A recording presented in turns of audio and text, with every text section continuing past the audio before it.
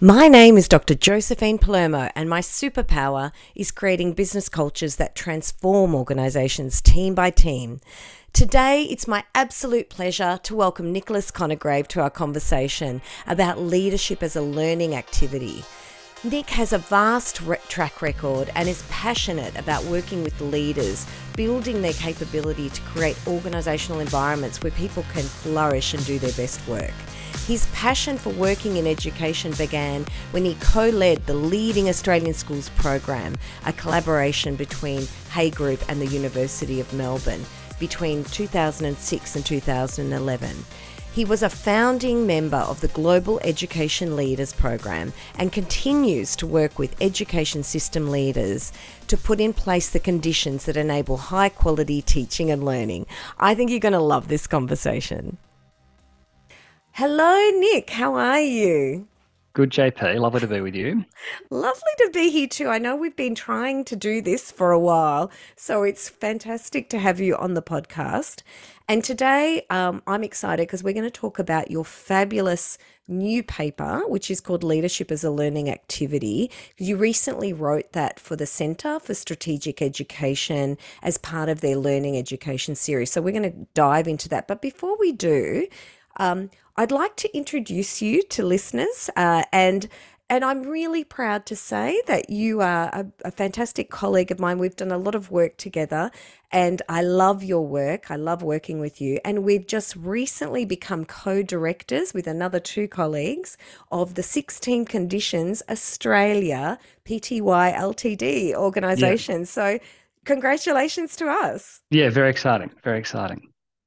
So Nick, tell us a little bit about yourself. I'd like to hear about, all the things that are important to you and have led you to here. Yeah. Well, thanks, Josephine. So I feel like I'm in my third, if not fourth career, but I started back in the mid 80s as an accountant in London. And that was my first experience of what was a pretty dysfunctional organizational culture. Wasn't much fun. Didn't last very long. Spent the next 10 years in advertising, both in Australia and Asia. And while it was a good fun sort of career, it sort of lacked a sense of purpose. I didn't feel it really wasn't so engaged with selling wet cat food, as I like to say. And so I went back to university and did studies in organisation behaviour at Swinburne. And the first text I read there, the foreword of the author, his intent was to make organisations fit for humans.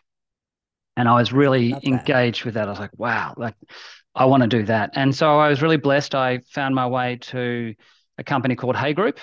Um, and I spent nearly 20 wonderful years at Hay Group, mostly in their leadership development practice, but also in their building effective organisations practice, and became a partner, and we ended up selling the company. And that's when it led me to sort of branch out and see a broader world beyond Hay Group, which was, I was very deep and in narrow in their technologies. But moving to EY, helping the EY business build out a leadership practice, really expanded my horizons, and I got to engage with some fantastic colleagues. Dr. Ruth Wagman, who I brought to Australia on behalf of EY, who we are now colleagues with. Professor Bob Keegan, and Lisa Leahy of Immunity to Change fame and Everyone Culture fame, who are just, giants in the field. Amazing thinkers. Um, yeah, Jervis Bush, who I think has done some of the most interesting work around a technology called Clear Leadership, which I think is really adding something to the whole. And so it was a real moment for me of just recognizing that there was such a broad landscape. And the other part of the puzzle was I got to work with Oxford University through EY on an Australian major projects leadership academy for 4 years. And that really brought me into that whole idea of, actually, it was one of my colleagues, Atif Ansar from Oxford. The first question he asked me was, what are you writing? And that really challenged me to think about, well, how am I putting my ideas down and making them known? So hence, 4 years later, after Atif challenged me to do that, I wrote this paper. That's fantastic. And you do get to that moment, don't you, where perhaps sometimes you do need a little bit of a push because you've obviously had this really deep experience in leadership development and working with so many different clients across different industries, but also working with these amazing researchers, academics, and thought leaders. And of course, that really influences you. And isn't it amazing? Someone says, "Well, what are you writing?" And that takes you on a journey of, well, actually, I could write something. Yeah, it's funny that I feel like I've been saying the same thing for 25 years now, but it's only made sense once I've written it down and put it into a sort of a coherent narrative. And uh, it's been really interesting, the responses to the paper. A lot of people have found it quite challenging. The idea that leadership is actually a learning activity seems to be revelatory, which surprises me because for me it seems sort of so obvious, but it's not obvious, and it's not obvious in a lot of organizations today. No, it's not obvious. And I think that that's the thing when your ideas, you live your ideas, and you've immersed your work in that idea or those sets of ideas, and it isn't necessarily obvious to others. So Nick, what is that? What does that mean that leadership is a learning activity? Do you want to give us that kind of overview so that we understand what we're, what do we mean by leadership and learning? Well, actually, leadership, the very term itself is very contested. So my colleague at Oxford University, Graham Findlay, did a Google search of the term and found 5 million hits on of books and journals. So everyone has an opinion about leadership. So Yes. I won't get into the definitional wars, but I will say that if we look at the environment that organization leaders are living in, the term VUCA, that volatile, uncertain, complex, and ambiguous environment that we live in. There's so much change afoot. Like business models are, being turned on their head. Um, we have four generations of workers working together. We have hybrid working post-COVID. We have climate change. We have, the whole, the work around diversity and inclusion, which is so important for today's work. So there's a lot of complexity. And I would posit that for leaders to be effective in doing that work, which, use Heifetz's term, that adaptive work, that leaders need to learn their way forward. That it's not about actually, leadership is not about having answers, but actually asking the right questions. Mm, But the problem I find today in organizations, and I put this in the paper, is that I think the sort of learning that I'm talking about is conspicuous by its absence in organizations. So the sort of learning I'm talking about, happens on the job, in service of the work, in social setting, together with others to do the work. And so I asked the question of the reader, how often do you sit in meetings, with teams, problem solving or trying to deliver work? How often do you ask open-ended questions?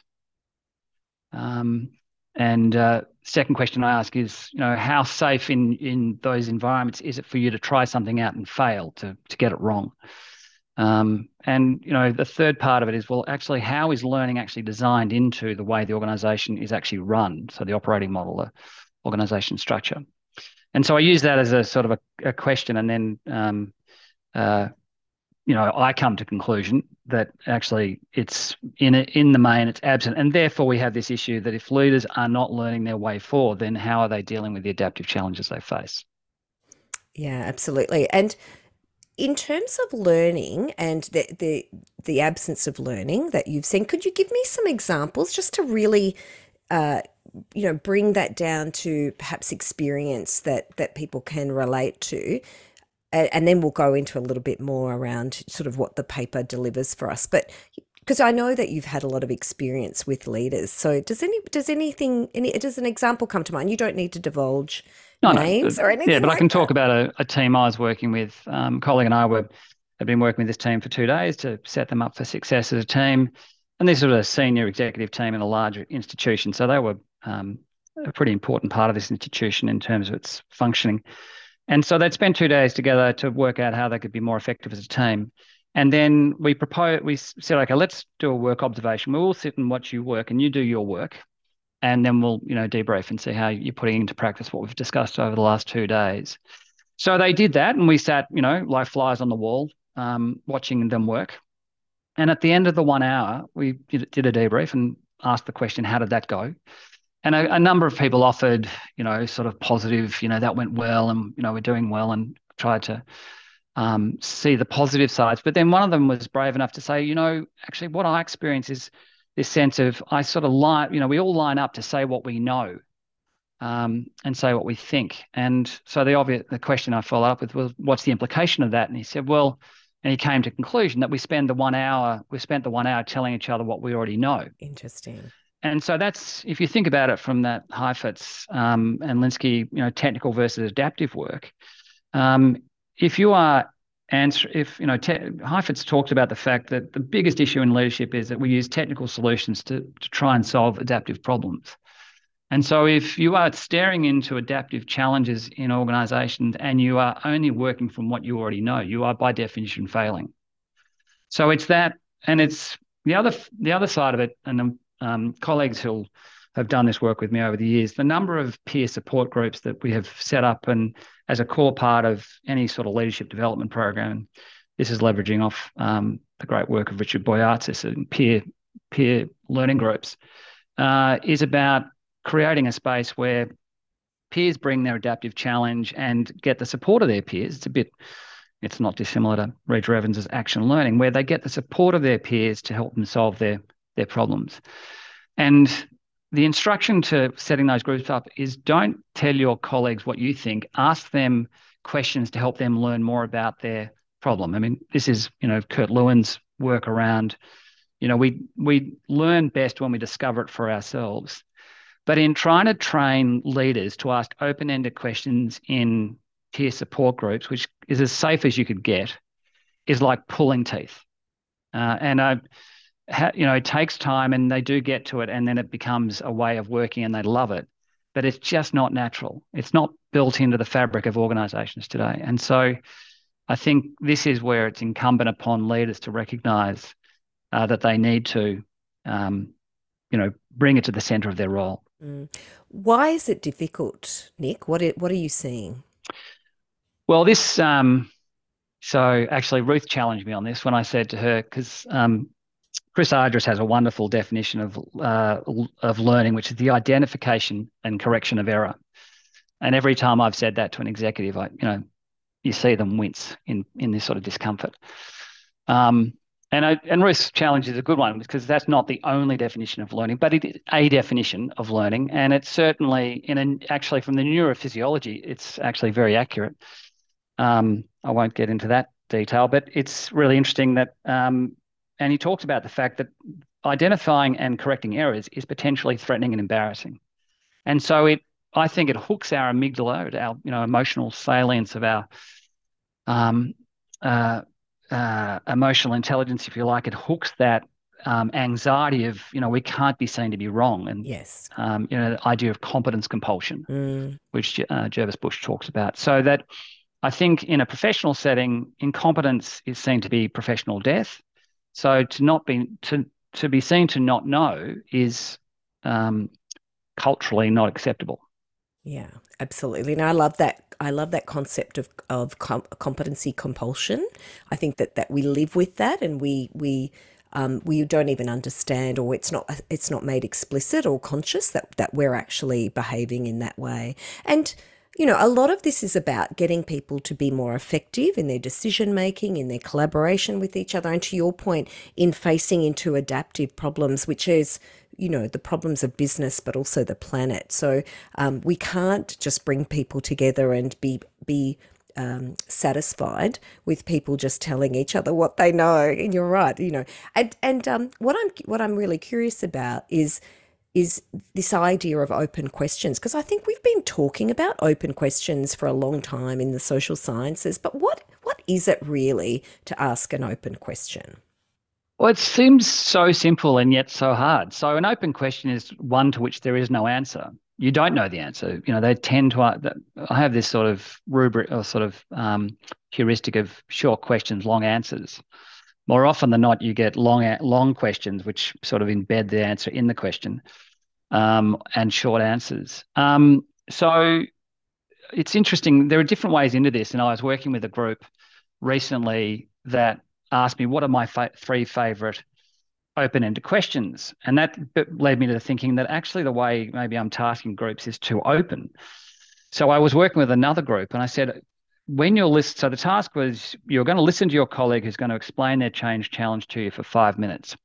The only thing you're allowed to say is this question: tell me more about dot dot dot, and that dot dot dot was any word in that sentence that you found interest. Anything, it could be any word. Just tell me more about, you know, collaboration. Tell me more about anything. Just so that was the only question.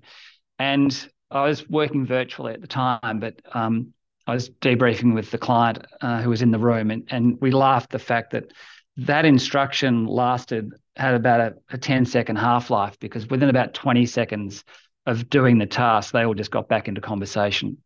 So it's a lot safer to be in conversation because I'm not really putting myself out there. I'm not asking questions. So I might ask you a question to which you don't know the answer. I might professionally embarrass you. Or I might ask you a question to which you don't know the answer and you'll get angry at me. So the relationship will get damaged. And so I think it takes, generosity of spirit. It takes time because you've got to want to listen. It takes compassion for yourself and for other, because you're going to ask someone a question to which they've got to really sit back and go. And when you've asked a good open question, someone sits back, their eyes roll up, they sort of go, that's a really, and they learn more about their own meaning-making system. And it does take courage because you've got to firstly admit you don't know the answer. And then you've got to deal with the fact that if they don't know the answer, they might get angry at you, or cut themselves off for you, or whatever. So, and I think this is really important when leaders are, dealing with their peers as well as their direct reports. I mean, what better way to develop staff that are reporting to you, or you're collaborating with, than really help them to go into this process of inquiry. Nick, what are some examples? So they're examples of good open questions. What are some examples of questions that are kind of disguised as they're leading questions, or they're disguised as open questions, but they're not really open questions? or the classic stem of that, have you thought about? Yeah. Yeah. They'll, the other version of it is, I'll give you all my experience and then ask you a question to which you should give me back the answer I want.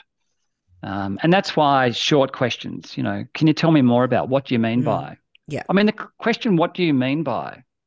It assumes you don't So I was doing what we call back in the Hay Group days, a behavioral event interview, which is a data gathering process for an executive assessment.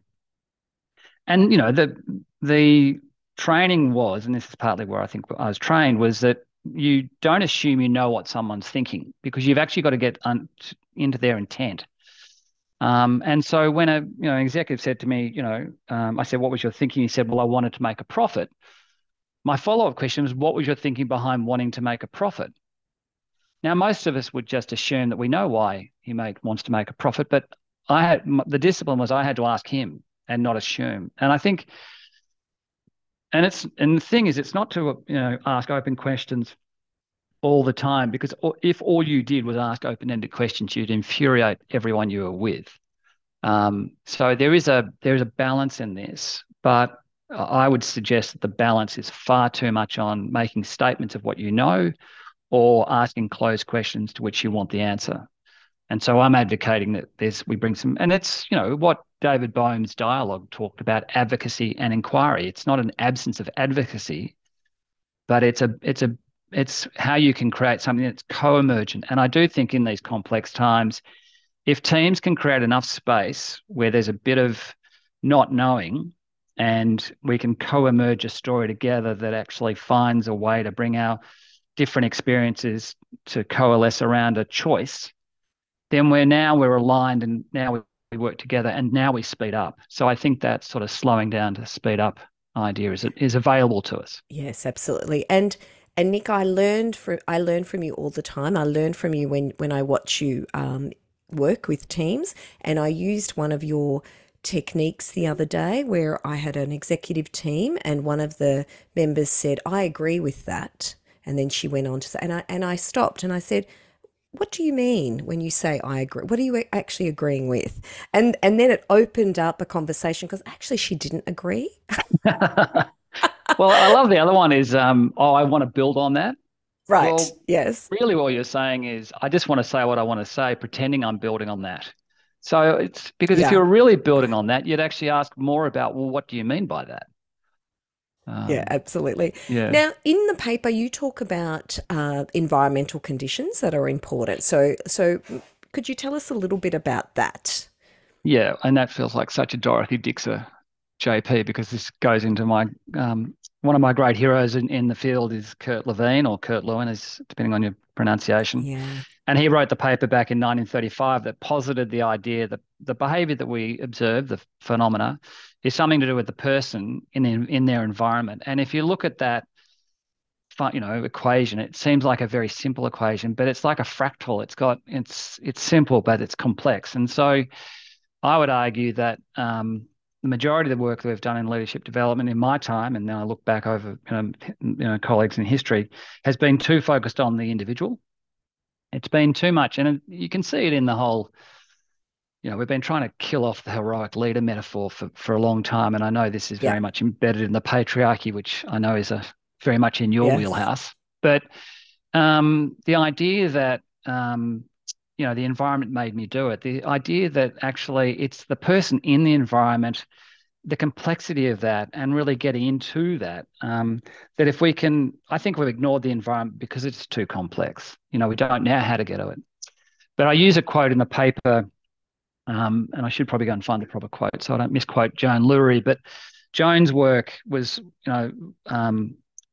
doing some work with her when I was at EY, and she made this statement. I'm paraphrasing, not to insult her exact words, but she basically said, "It's not the system out there that's the issue. It's actually the system inside the leader themselves, the mental models they hold, the Mm, frames, it's the assumptions and beliefs they hold that actually co-create the system, the environment in which we find ourselves." And while that is complex, I actually think there's something in the magic of that that gives us agency and license to not just take what we're given, but to collectively work together to co-create the sort of work environment. And I think this is what culture is. But I think culture feels like it's very hard to get at and it's too big. And how do I work with that anyway? yeah. So that's a long-winded answer to your very short No, question. not at all. Not at all. And I agree with you. I think that we have a lot more choice and agency in that when you think about it that way. But often, I come across a lot of teams, a lot of leaders who are almost feeling quite hopeless in the face of systems that perhaps don't allow them to thrive in the way that they would like. But at the same time, they're not having discussions about the kind of environment that they need to thrive or the kind of environment that they could create Yeah. to thrive. So I think that there's a lot more agency and choice in that. I was working with an executive team once, and it fascinated me that one of their sort of sidebar conversations was them whinging about their travel policy. And I sort of looked at them and begged the question, so whose policy is it? And it was as though they had no capacity to actually change the policy of the company when in fact they ran the company. And so I think we all get trapped in these mental models, these little cul-de-sacs of belief. They atrophy into place and we don't feel like we can get at them. But, when you ask the question, actually, why is that there in the first place? What is that all about? I think we start to open up possibility. Uh, Absolutely, absolutely. And one of my favorite questions is if this was easy, what would we be doing? Particularly when I used to do a lot of work in process change and development, that was a great question because but that's it but that's even a great open question, isn't it? yeah, it What would is. we be doing? What would we be Yeah, doing? Yeah, yeah. Sorry, absolutely. I cut you off. No, no, that's fine. That's fine. No, but I actually used that question a lot to help people understand an alternative reality that Mm, they had control over. For example, this was when I was working with a number of people who controlled the risk emergency procedures of the organization. They were the decision makers, and yet they were hamstrung by the structures and the systems that they had control over. So yeah. it's that very structured way of thinking about things differently and doing it collectively too. Because I think that there's a power in having a discussion and a dialogue around those things as well. But even in that, what else? What would it look like if it was simple, JP? that is a classic reframe to look at it from a different perspective, see a bigger picture, to decenter, to step back, and take that, and that's that taking that more systemic view, that system, that self-transforming mind view that Bob Keegan talked about in his level of consciousness. That idea that if we can just see more further farther, then we can make sense of the complexity, make better sense of the complexity that we're Yeah, operating within. absolutely. And Nick, in your paper, you talk a bit about perhaps that why sometimes we don't necessarily by default see that. And I think you talk a lot about a concept of immunity to change in the paper. So do you want to just briefly talk about that Yeah, for the time yeah, we have left? yeah. So there's two sides of the coin. It's that person and the environment. I think there's something about the person that we're sort of wired for safety.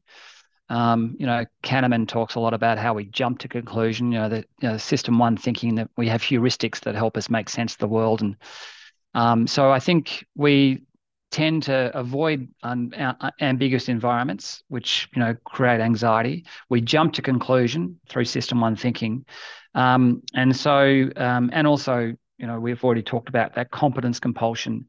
And on the environmental side, Bob Keegan makes the point that organisations are designed for delivery, not development, and we need to be designing organisations that are delivery and development.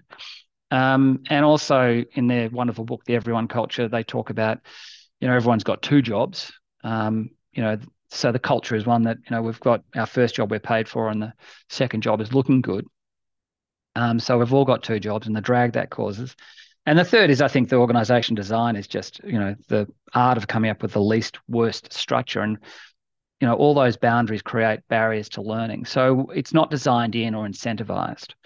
And then I go into the paper to describe 5 or 4 different frameworks that I particularly hold in high regard, and the practice of open-ended questions. And I just offer those frameworks, sort of short descriptions. They're 1,000 words a piece of, Bob Keegan and Lisa Leahy's wonderful work around immunity to change, which I could recommend to everybody as a way to really get in underneath the underlying beliefs or assumptions that are holding us back from really achieving the growth and development that we individually and collectively want. And that, their text on that is a very easy read. It's very easy to put into practice, but it's so deep it's really, simple, not simplistic. So it's the depth of thinking that's gone into it's really beautiful. So I think that's a great frame. Should I go on and just describe the other Yeah, three? go ahead. Go ahead. Yeah. And then, so there's the art of the open question, which I talk about and give some ideas about how you can do that more often. I then, the other frame that I've spoken about, Jervis Bush's work in clear leadership, which really starts from the premise that we all having a unique experience, and that the problem we have is that when we don't understand the experience the other one's having, that jumping to conclusion, we make up stories to fill in the gaps. And this is not a bug in the system. This is actually how this is our neurophysiology and how we're wired. And so the problem is that because we don't check out those stories we've made up about the other, we act upon them as though they're true. And all of a sudden we have, the elephant in the room, the interpersonal mush that gets in the way of us effectively partnering. And I think he's developed this great technology called the Experience Cube, which is, again, looks simple, but there's real depth to it. And it's a way of putting into practice skills on the job to actually have learning conversations to help us actually learn more together. And I think it seems to, in a really interesting way, de-escalate conflict and make it much easier to actually to partner with others. So I think that's, again, each one of these has got a book, of course, if not two, that you can read. And I do encourage the reader to actually, because one of my things is I find it sad that so many great giants in the industry are sort of forgotten. We seem to continuously reinvent the wheel. So Yeah. I encourage people to go back and to read, Reg Revens, 1930s, Mary Parker Follett, 1920. I mean, these are folks who have gone before us and have had really great insight, and we should build upon that. And then there's the wonderful work of Ruth Wagman and Richard Hackman and colleagues, Deb Noons and Jim Burris, around the 16 conditions, which you and I have talked a lot about. Teams being a great place to build leadership capability, but teams are the place where we will solve complex adaptive problems. So I think it's teams are the answer to the problems we face, and building high performing teams. And so there's a lot of work out there, a lot of views on high performing teams out there. I think Ruth and the team have got the best science and the best art and practice of that. So, and then the final one I think is Heifetz's work around adaptive leadership, which for years, leadership without easy answers, which is his first text on the thing. And then I've been working with his practice guide that he and Marty Linsky put together with Grayshaw, which is a fabulous, just a how-to book on such a complex topic. But I just think adaptive leadership really is the frame for our times, because Absolutely. It begs the question: if you're doing adaptive work, you've got to start from a position of not knowing and give yourself permission to not know, because that's okay. And it's not that you're going to sit in that position and not know forever, but you've got to have some space for that in your day if you're working in teams through great partnering that's set up through that sort of skill of clear leadership. So that's my advocacy, if you like, for bringing learning to the centre of your leadership role through these frames. That's wonderful, Nick. And I love that. I love that as you say, many of these concepts are simple but deep. So it's deep work, but very accessible. Where can people get your paper from? So it's currently on the Learning Creates website, and Learning Creates Australia is a fantastic organisation, the not-for-profit sector, set up by Tony McKay and Jan Owens to advocate on behalf of transforming education in Australia around the world through, collaborative work through networks. And so I'm really proud that Learning Creates is seen fit to put it up on the website. I know that Centre for Strategic Education is currently rebuilding their website, so it's not currently accessible there. So we'll put that link in the show notes. And you've got a new paper that's just coming out. Are we allowed to talk about that? Well, we are, but because this won't go out until after. That's all right. Do you want to show it? Maybe just show it. Just out today. So Tony and I have Tony McKay and I have written a paper called "Leading the System Toward Transformative Learning for All," and it's our. I'm blessed to work with Tony, who's really one of the leading lights in the education transformation space globally. And he's been a dear colleague of mine since the early 2000s when I worked with him on the Leading Australian Schools program. And so he's really brought the outside-in global perspective, and I think the best work out there about how do you transform a whole system. And my job was to really synthesize that into sort of taking that theory and putting it into practice. So it's a bit of a how-to guide.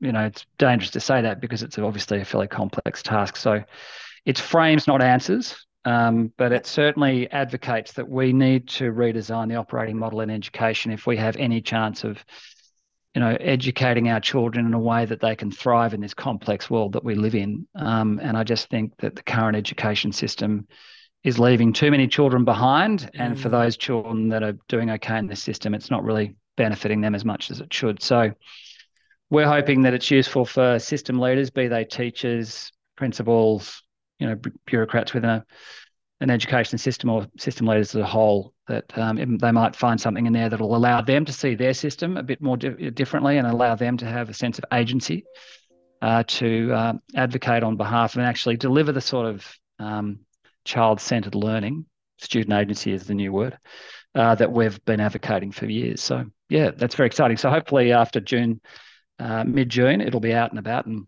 people can grab that too. Great. Thank you. Thank you, Nick. And people can find you where? Is LinkedIn the best place? We can put probably a LinkedIn profile would be the best place to find me. And it's Nicholas with a Nicholas. Yes. Thank you. All right. Thank you so much, Nick. I loved this conversation. I know it's going to be something that many people will be able to relate to. So thank you so much for your time. We'll have to come back and have another conversation about perhaps each of these areas in a bit more depth, because I think we could definitely do that.